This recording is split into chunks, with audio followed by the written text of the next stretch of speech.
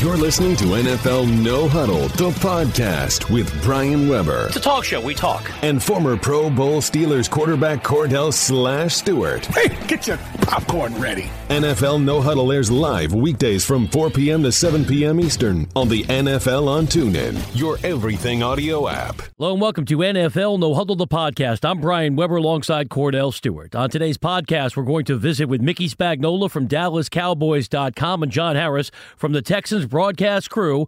Plus, we'll provide your fantasy fix from Michael Harmon of SwollenDome.com. And Brian, we're going to kick off the podcast today with Peter King from MMQB. Now, it's time for 2010 National Sports Writer of the Year, Peter King from MMQB on the NFL on TuneIn. Peter, we know it's a very busy day for you, so thanks so much for the time. You know the Giants culture well. You covered this team for many years. Your reaction to the news that Eli Manning's been benched?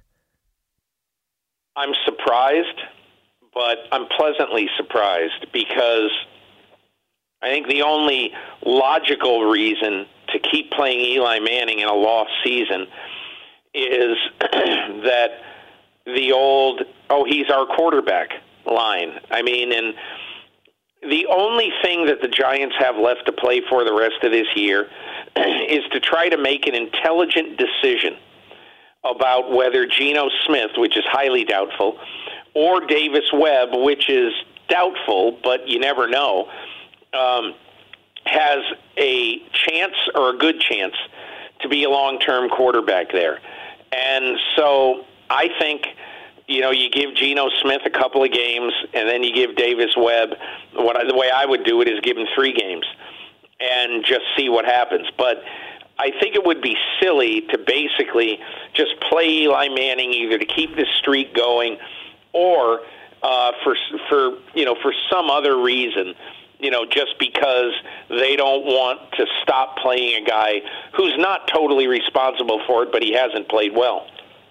And when saying that, these types of moves cause you to assume as you move forward to the offseason that there may be even more moves. Coach McAdoo and Eli Manning, do you think they maintain being there with the Giants as a head coach? Well, Cordell, Eli Manning has a pretty tight no-trade clause in his contract. My gut feeling is, and it's only a gut feeling, is that there will be some interest in Eli Manning if the Giants were to express some sort of interest, or if Eli were to express some sort of interest that he might want to go. And honestly, and it's weird because obviously involving his brother, I think this is a call that John Elway should and quite possibly will make to gauge the Giants' interest. The problem is right now, like in February or March, the problem now, as I see it, is that I don't know who's going to be running the Giants in February because, Jerry Reese on the plus side, the general manager, has won 2 Super Bowls in 11 years. But on the minus side, they really have been not a good team and also not a big playoff factor since 2011.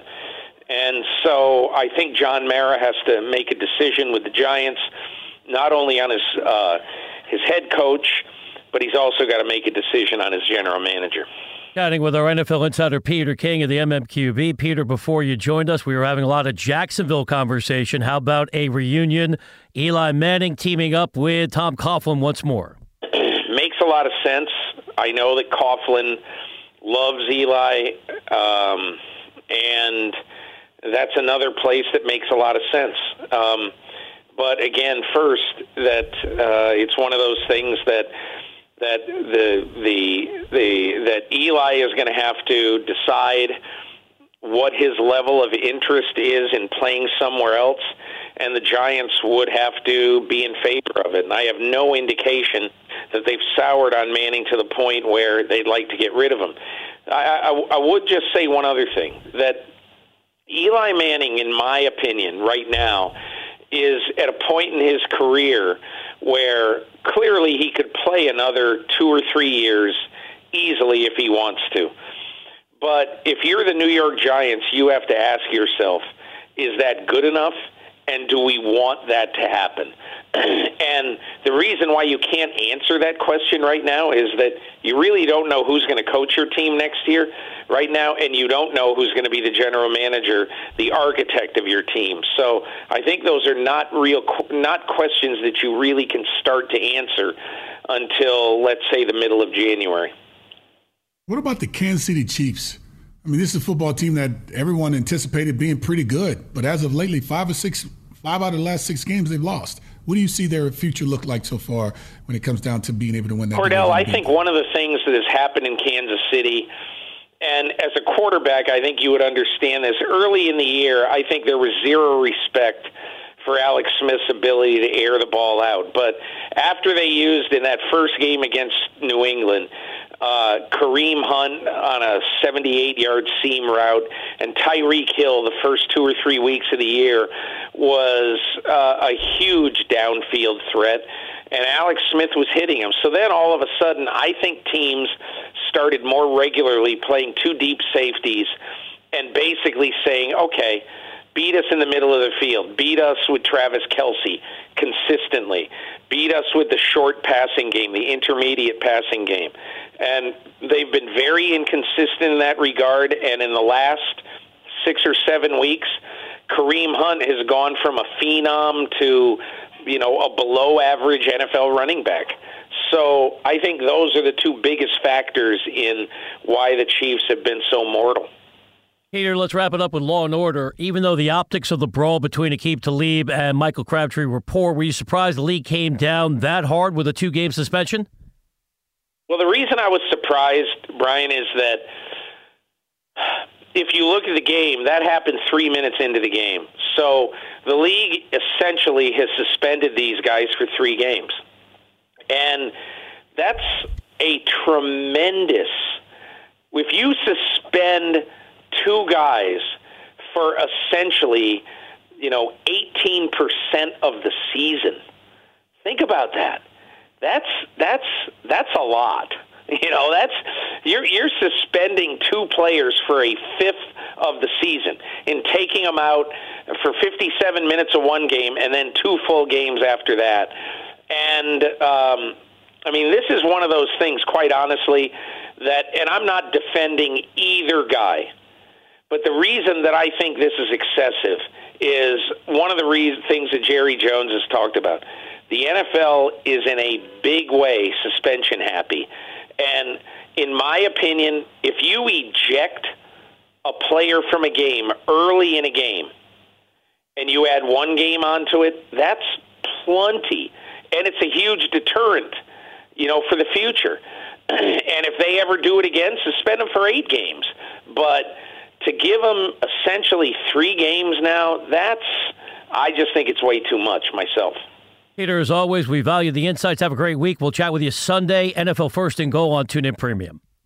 Thanks very much, guys. You're listening to NFL No Huddle, the podcast, and we'll be right back with more after this. Let's say all you want to do is listen to a little sports talk on TuneIn, but all you hear is a lot of noise. With Bose QC35 wireless headphones, too, you just flip a switch and suddenly the sports talk comes through loud and clear. Bose QC35s are engineered with world-class noise cancellation, hassle-free wireless technology, up to 20 hours of battery life. Lose the noise, lose the wires, lose yourself in sports talk. Visit Bose.com/no-huddle to experience Bose QC35 headphones 2 today. Welcome back to NFL No Huddle, the podcast. Here are your hosts, Brian Weber and Cordell Stewart. Next up on NFL No Huddle, the podcast, we break down Monday Night Football with Houston Texans sideline analyst John Harris. John, since you're on the sideline, had a great perspective beyond the numbers. How would you sum up Tom Savage's game against a tough Ravens defense? 3 more turnovers for Houston's quarterback last night. Yeah, Brian, I think it's missed opportunities. When I walked out of the stadium last night, I just felt like I don't want to say they blew it, but I just felt like the opportunity was there to win the ball game. And they started off so well. I mean, the first quarter, they pretty much dominated what Baltimore was doing, and then Baltimore ran the fake punt, and everything changed. And that was just enough to kind of get the Ravens offense going, and it sort of woke up the Ravens defense too. But, you turn the ball over against that group. Look, they've got 26 turnovers forced now, or 26 takeaways this year. I mean, you're talking about over 2 a game. I mean, that's an amazing number. And it's a great defense in and of itself, but then you tack on 26 takeaways. And that was the difference last night. That fake punt was kind of the ignition switch for the Ravens. And the turnovers, I mean, take your pick, the strip sack, and when it came, I mean, the second interception, I mean, it was a horrible throw by Tom, and he knows it. He said it afterwards. He had just thrown that same route to CJ to different coverage, and they had a different coverage on, and he decided to throw the same exact throw when he should have thrown a back shoulder if he's going to go up the seam on that one. And he did, got picked off, and I think it was just a missed opportunity because when he was back there and protected, he threw it well. When they pressured him, he created under the pressure, and it was just a rough night in Baltimore when that game was really right there for the taking. John, when you look at Whitney Mercilus and also J.J. Watt not being in, and you have Jadeveon Clowney, who's playing one of, let's just say, some of the best football of his career so far, they're kind of having him in those hybrid positions. He's just not coming off the edge. They're doing stunts. And I think that's why you're probably seeing the success coming from him so much. Give me your take on his upside, even though I know everything is tough on the offensive side of the football. Give me your take on just Jadeveon Clowney and what they're asking him to do without having those 2 Pro Bowlers in the mix. Cordell, I think his upside is through the roof. I think he is just now tapping into what he really can do. He's so strong. He's so physical. And I talked to one of the Cardinals coaches last week when the Cardinals were in town, and he used a good word. He said he's slippery. And when you see Jadeveon, you don't look at him and go, ooh, he's slippery like an eel. You don't think that way, but that's kind of what he does. When he's got that inside move, he's so quick, and he darts one way and then slips inside. He's so quick, but he's so powerful too. And the sack, I thought, was a perfect example of what you're talking about, Cordell, and how Mike Vrabel moves him around.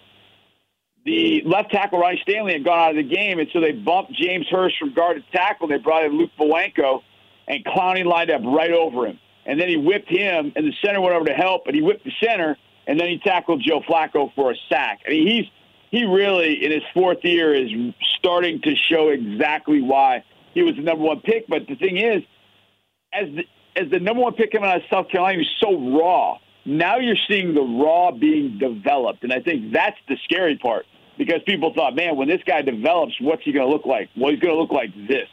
And, the voice of the Texans, Mark Vandermeer, has mentioned, he should be in conversation for Defensive Player of the Year. Now, he's not going to get it because the Texans are 4-7. But with what he's done this year, 2nd in the league in tackles for a loss, he's got 9 sacks through 11 games.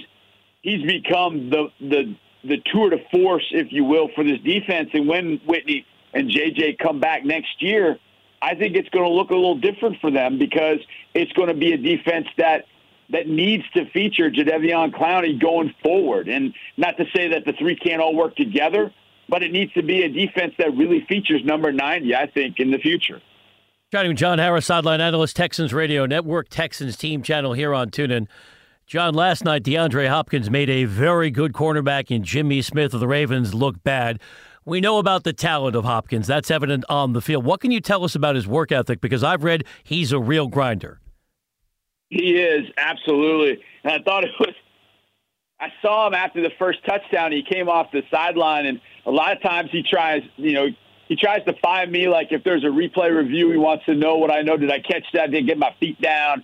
And so he's coming off the field. He looked at me, and he kind of turned, and he kind of pointed, and his jersey was ripped from the undercarriage on his right side, and it just got worse and worse. It was like old school, tearaway jersey, like Earl Campbell style. And that's what Jimmy Smith and Brandon Carr were doing to him last night. But it didn't faze DeAndre at all. In fact, that's kind of the game that he wants to play. You want to get physical with him, he'll make you pay. But he's become a student of the game. He knows this offense backwards and forwards. He knows every single receiver position. You can line him in the slot. You can line him up in a backfield. You can line him up as an X, as a Y, as a Z, as an H, as an F. You can line him at every single position in this offense. He's going to know what that guy's doing, where the ball should go. And the thing is, I see him a lot of times at the line of scrimmage. If you watch him closely enough, you can see him doing stuff with his hands, and he's trying to signal Tom Savage what he sees. And it's post safety coverage. Hey, this should be an opportunity to come to me. He's really good about reading coverages and understanding the game. And as he's learned the game more, it really has helped him become a much better receiver. But, I mean, his ball skills are incredible. His ability to get off physical jams and press were just amazing. And I went through and I was reading the play-by-play on the plane on the way home. And in the third quarter, as I read, it was on one sheet. It was defensive holding, Jimmy Smith, defensive PI, Jimmy Smith, holding, Brandon Carr. Those are all on Hopkins. So he had only 125 yards receiving, but he had probably another 70 to 75 in defensive pass interference and holding penalties as well. So he was a dominant force tonight. Unfortunately, there was really no running game to go along with it, and I think that was the big issue outside of the turnovers last night for this offense. DeAndre's been looking for a quarterback that can get him the football, and I think just this year alone, starting off with Deshaun Watson, it really created some momentum carrying over to Tom Savage. When you see him playing the way he's playing and knowing that Deshaun Watson is going to come back next year, shouldn't you, as a person that's a part of the organization, a teammate, start licking your chops and saying, this tandem between these two and DeAndre Hopkins and Deshaun Watson, if he hopefully can stay healthy, can really be a combination that should be reckoned with throughout the league? Oh, I don't think there's any question. I think with what we saw when Will Fuller and DeAndre Hopkins and Deshaun Watson were all healthy, I mean, think back to the Seattle game, the Tennessee game. Those two games, those guys were both healthy, and they were tearing it up in those two games, those three guys together, and then Lamar Miller on top of that. So this group is just, hopefully will be able to come back this week in a big game at Tennessee because he usually has some pretty good games against Tennessee. So this team needs it. But I think the one thing, even with all the quarterback upheaval, if you will, most of the quarterbacks, if not all of them, except last year's quarterback, really made it a focus that if I get in trouble, I'm throwing this ball to number 10. I'm going to throw him the ball because I know he's going to make a play on it. I trust him. And if I just get it in the vicinity, he's got an opportunity to catch it. And so I think when Tom gets in trouble, he knows, okay, it's third down. I'm throwing this ball to 10 no matter what. And sometimes that does get him into trouble because he'll lock in on DeAndre, and there'll be a safety playing a rat or a linebacker floating in around the line of scrimmage that can make a play. But that's it's a luxury to have because if he's on the outside, if he's outside the numbers and it's one-on-one, he's going to win. Those aren't 50-50 balls. Those are not 90-10. And then you throw in a healthy Will Fuller, and then you have Lamar Miller, and then you throw in a healthy Deshaun Watson. The game changes in 2018 going forward. Problem is, you still got 5 more games left in 2017, and he's already strung together in a fantastic season DeAndre Hopkins has here in Houston. John, I don't have to play my traditional Stanford card because John Gruden was doing it in detail last night on ESPN. Brennan Scarlett played at Cal before transferring to Stanford as a grad student. What kind of impact is he having on this defense with more playing time now? Well, I think you could see it early on, Brian. He had a couple of big tackles for a loss. I mean, he chased down Alex Collins on a throw out in the flat. I thought, wow. Coming from a guy that when he transferred over to Stanford, he actually played a 3 technique. He played a defensive tackle for them at times, and he's out here playing outside linebacker. And I think what you see with Brennan Scarlett, you're like, okay, you start taking it for granted a little bit. Well, that he came out of the lineup dealing with a little bit of a foot issue, and I hope he's going to be okay. But he came out of the lineup, didn't play in the second half, and that's when the Ravens started getting some big plays to the outside where outside linebackers were supposed to be, where Scarlett would have been, but he wasn't there because he was banged up in the second half. So you really saw the impact of Brennan Scarlett when he was out of the lineup dealing with that injury, and hopefully he'll be able to get back against Tennessee because this team, with all the injuries it's had, Whitney Merciless at outside linebacker, I mean, it needs to have Brennan Scarlett back. So hopefully he's back because he's come a long way in the 2 years he's been here, and he has become, with the added playing time and the opportunity, he's really become a factor for this defense, and you saw that last night in the first half before he got hurt. How much hope, John, you think you guys have when it comes down to how bad the Jacksonville Jaguars have looked because of Blake Bortles. I mean, they've had opportunity to win football games, but I would think him in the ending part of games, we saw him against the Chargers, we saw him against the Cardinals. Luckily, they got away with one of the Chargers, but yet against the Cardinals, because of the late interception, ended up forcing his team to lose. How, let's say, optimistic are you guys when it comes down to still have an opportunity to be the second best team within this division, considering the Tennessee Titans actually goes on and win this division? Well, it's interesting, Cordell. I think it's no secret around the AFC South that most people will tell you, look, if you keep the game close, then you hope that Jacksonville will Bortles it at the end and, put the game on his shoulders and force him to have to try and win the ball game, throwing it up and down the field. And you hope at that point that he won't be able to do it because he hasn't shown the propensity for doing that. And so that's kind of, I think, the MO in facing Jacksonville that, look, for a few quarters, he's going to look good. And there are going to be times where he looks really good. And we've seen that over the years. He'll look really good for a quarter against us. And then the next quarter, he'll throw a pick six and throw a ball off a guy's foot that ends up being an interception for us. It's just the inconsistency. And we talked about this actually before the game last night, a bunch of us down on the sidelines. What will Jacksonville do next year? If they're going to continue with Blake Bortles, then I think there's a ceiling really on where that team can go. But if they end up going to, the quarterback market, be it free agent or in the draft, maybe Jacksonville becomes a pretty interesting player depending on who they're able to pull in. And look, there was a lot of talk about Jacksonville pulling the trigger at number 4 this year on Deshaun Watson. Well, thank God they didn't do that. I mean, I know they went with Leonard Fournette, but I would think Jacksonville people look at it and say, yeah, we love Fournette, but how would that Deshaun Watson look down in Jacksonville right about now? So, but he's in Houston, and unfortunately he's injured right now. But, they're going to have to make a decision at the end of the year. And look, if Jacksonville ends up getting in the playoffs in some way, shape, or form, maybe that's where it starts turning around for Bortles. I hope it doesn't, but that could be where he starts getting some confidence if he does some good things in the playoffs if Jacksonville's able to get there. John, great information as always. We appreciate you joining us on Zero Sleep. Get some rest, and we'll chat with you next week on the NFL on TuneIn. Absolutely, guys. Appreciate your time. Thank you. You're listening to NFL No Huddle, the podcast. We'll be right back after this. Experience the excitement of the NFL as it happens with NFL First and Goal, exclusively on TuneIn Premium. From Week 1 to Week 17, jump in and out of the action every Sunday with Nick Ferguson and me, taking you from game to game with live home calls as teams are threatening to score. Fake it to block. Brady tosses. Touchdown! Hear every big play. Hear every game-winning drop. Here's a touchdown! Catch NFL First and Goal every Sunday, starting at 1 Eastern, only on TuneIn. This is NFL No Huddle, the podcast. Here are your hosts, Brian Weber and Cordell Stewart. This is NFL No Huddle, the podcast. Now let's focus on America's team with Mickey Spagnola from DallasCowboys.com. Mickey, let's start with what's going on in terms of player personnel. What do you think changed in the evaluation of Darren McFadden? A few weeks ago, we were talking about him potentially filling in for Ezekiel Elliott, and now he's moving on. Yeah, that sort of surprised me that they stuck with Alfred Morris. And I think what happened is Rod Smith, they started liking a little bit more and and decided that they were going to start giving him some snaps. I think the other thing that took place was I think Darren McFadden got a little bit frustrated.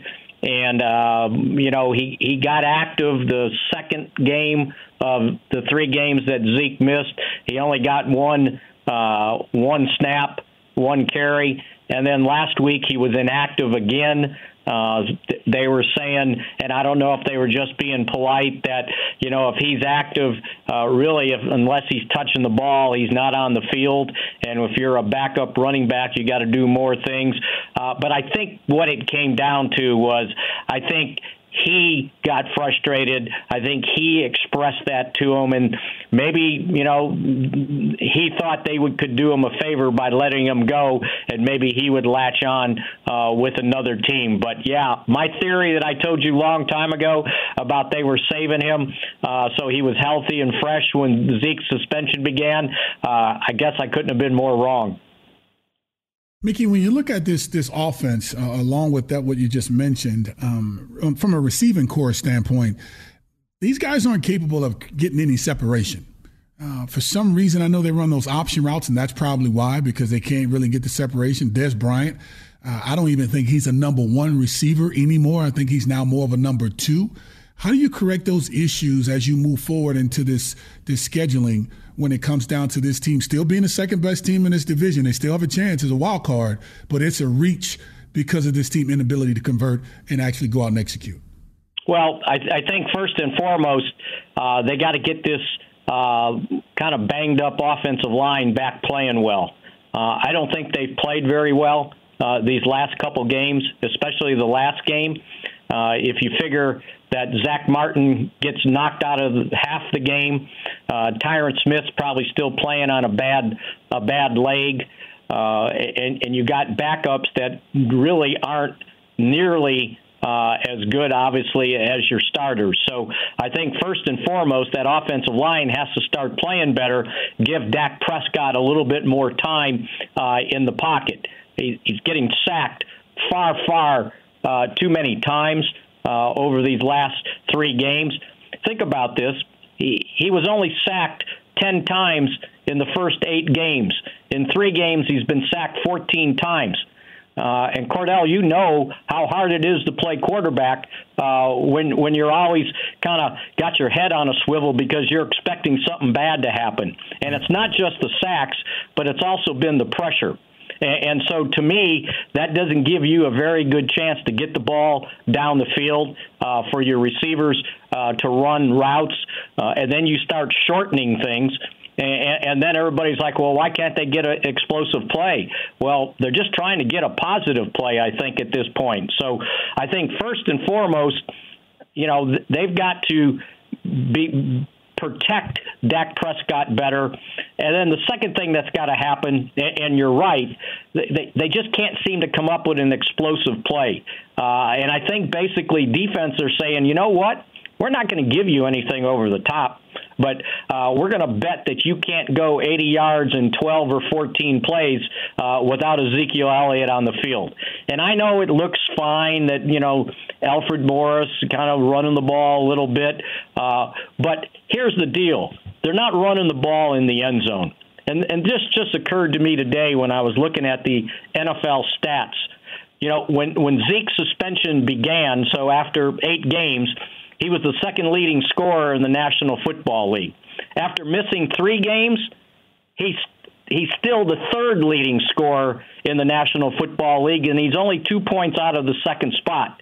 So that tells me how important he was because he was running the ball into the end zone. He was scoring, and they just lost that dimension, and I think it's affected how defenses play more so than how the Cowboys' offenses are playing. Guy with Mickey Spagnola, DallasCowboys.com, and the Cowboys team channel here on TuneIn. Mickey, none of us are coaches, but what do you think Jason Garrett's message could sound like to his team at this stage of the season?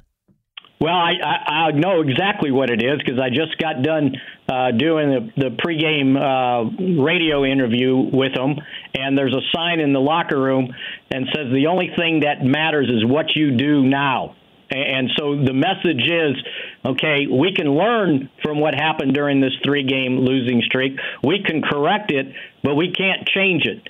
So you better worry about the Redskins at 7:30 on Thursday night. And that's kind of the way his message has been, even when they were winning last year, 11 straight games. After you win 10 straight, that don't have anything to do with the 11th game that you're going to try to win. So I think in losing, that's been the message. And then just to make sure everybody is taking care of their own business and be the best player you can be. Don't worry about the result. Worry about your execution on the next play, the next series. And that's definitely what he's been telling this team. Finally, Mickey, since I asked you about Darren McFadden, let me give you an important footnote. He has released a statement announcing his retirement from the NFL. How surprised are you with that news? I would be very surprised because I had the feeling he still wanted to play. And now you guys may, now that I hear that, boy, if that's in the back of somebody's mind, then they're already retired before they announce they're retired, right? If they're already thinking that maybe I'm done, then I don't know if they felt that way about him or not. Or maybe he just decided, you know what, enough's enough. I'm not going to try to move somewhere else and continue to play or be a backup for another team. Yeah, I can read you the statement verbatim. In part today, I am announcing that I'm retiring from the NFL. I have been extremely privileged to play in the league a long time, and now that time for me is done. Mickey, as always, we appreciate the information. Have a great week. We'll chat with you next week on the NFL on TuneIn. Good to be with you guys. You're listening to NFL No Huddle, the podcast, and we'll be right back with more after this. Let's say all you want to do is listen to a little sports talk on TuneIn, but all you hear is a lot of noise. With Bose QC35 wireless headphones, too, you just flip a switch and suddenly the sports talk comes through loud and clear. Bose QC35s are engineered with world-class noise cancellation, hassle-free wireless technology, up to 20 hours of battery life. Lose the noise, lose the wires, lose yourself in sports talk. Visit Bose.com/no-huddle to experience Bose QC35 headphones 2 today. Welcome back to NFL No Huddle, the podcast. Here are your hosts, Brian Weber and Cordell Stewart. As we close out NFL No Huddle, the podcast, it's time for the Fantasy Fix with Michael Harmon of SwollenDome.com. Fantasy football has become a major reality for millions of fans. Makes a move to the 30. He's gone. He's gone. What a move. It takes skill to win your fantasy championship, separating the zeros. He does to the near side, and it's picked off. Intercepted. From the fantasy heroes. Down the middle, it's caught over the shoulder in the end zone. Buckle up your chin strap for the Fantasy Fix.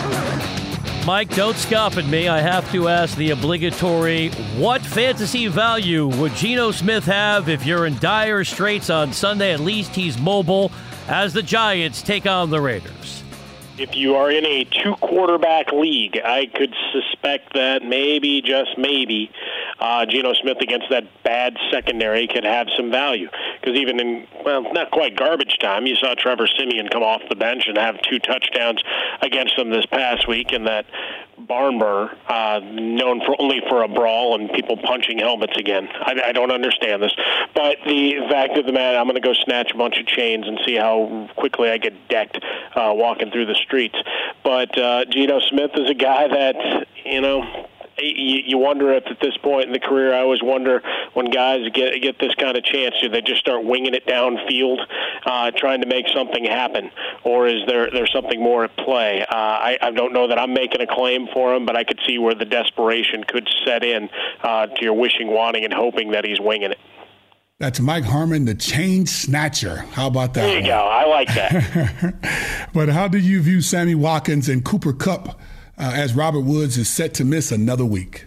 Got to be excited about Cooper Kupp, what he was able to do, moving the ball. He gets into the mid-number 2 range now in our wide receiver rankings. Sammy Watkins still the big play threat, but not piling up the receptions necessarily. So he'll draw number 1 coverage, so we'll slide him back into the 3s. But certainly better prospects for both of them. If you're in a PPR league, Kupp is a guy that's going to have tremendous value down the stretch. Talking fantasy with Michael Harmon, SwollenDome.com. Mike, how do you see the Falcons running back situation against the steely Viking defense this Sunday? You got Tevin Coleman plus Devontae Freeman emerging from the concussion protocol.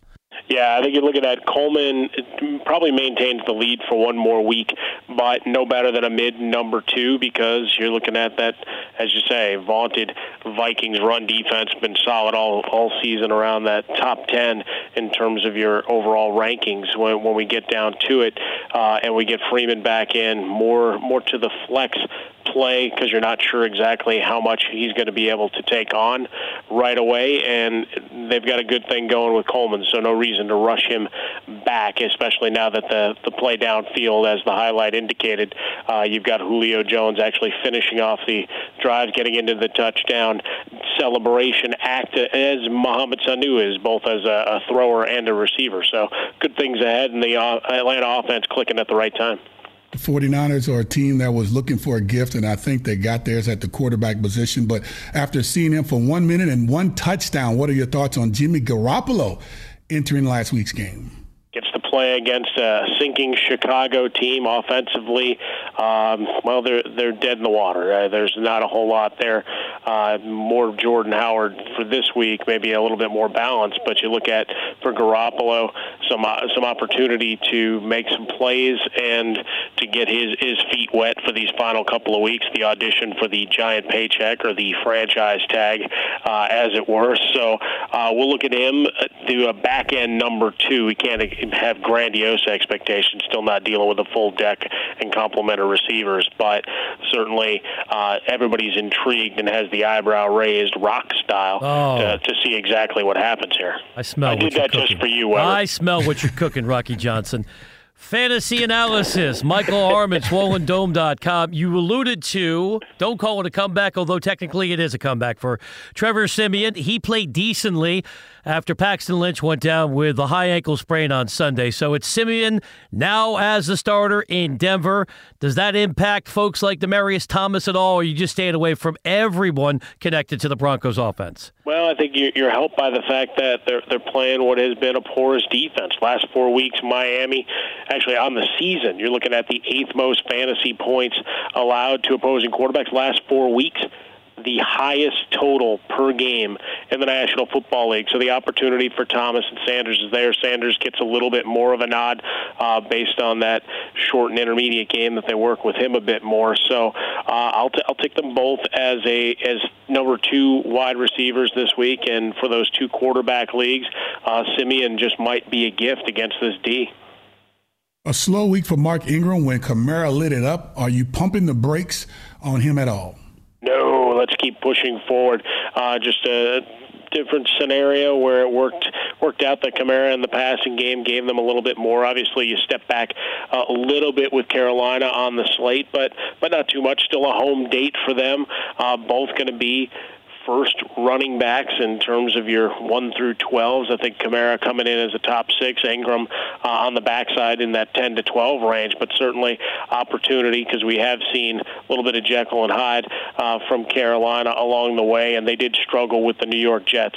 I don't need to say any more than that. Jets. Let me take you back to Thanksgiving. Hope you had a great holiday. Phillip Rivers feasted on a battered Dallas defense. Better than 400 passing yards. He was not sacked. Favorable matchup against Cleveland this Sunday. Does Rivers have to be in the starting lineup every week moving forward?